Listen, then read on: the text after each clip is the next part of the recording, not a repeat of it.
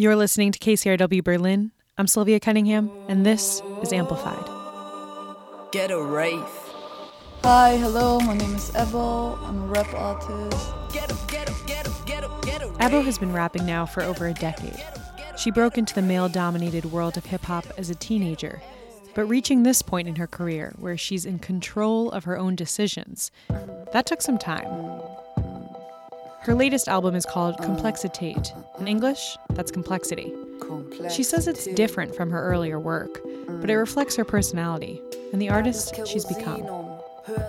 I signed my first deal when I was 18, and I only worked with older men together. They were like, 10 years older, whatever. And at a certain point, I stopped to believe in my own aesthetics, my own style, because people kept telling me that it's not good, that we should do it differently. And because they were older, I started to believe in that. And then at a certain point, I was like, okay, I'm gonna cut that. I don't want to work with people telling me what I have to do, because at the end of the day, it always turned out that if we had gone my way, or if we would have done what I wanted to do, it would turn out better. I mean, that takes so much courage to kind of go against, these people are older than me, like feeling like you have to stay in line or something. How were you able to get to that point where you stood up for yourself? Because I got angry. It really made me angry because I couldn't present the person I wanted to present. I had to cut up with people that I've been working with. I had to think about who I want to be surrounded with, you know?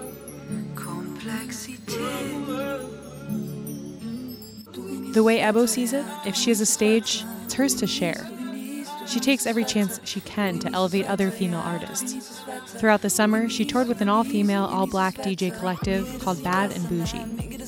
It's amazing because it's a different feeling, because I can choose who I want to work with, and it gives me good energy.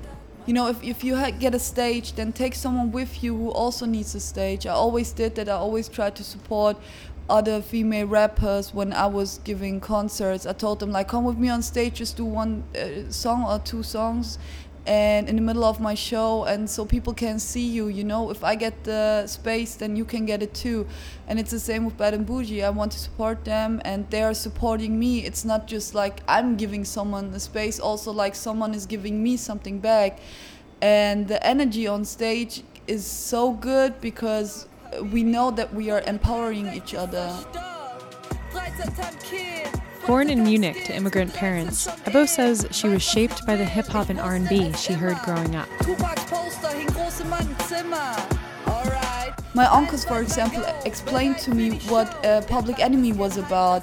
You know, even those police brutality and racism and all of that was also part of our lives, and we could somehow connect to that. And I think that's why most of the people in my generation grew up with hip-hop and R&B, because it was, and also like all of the art that came from Black community also, because we could relate to that.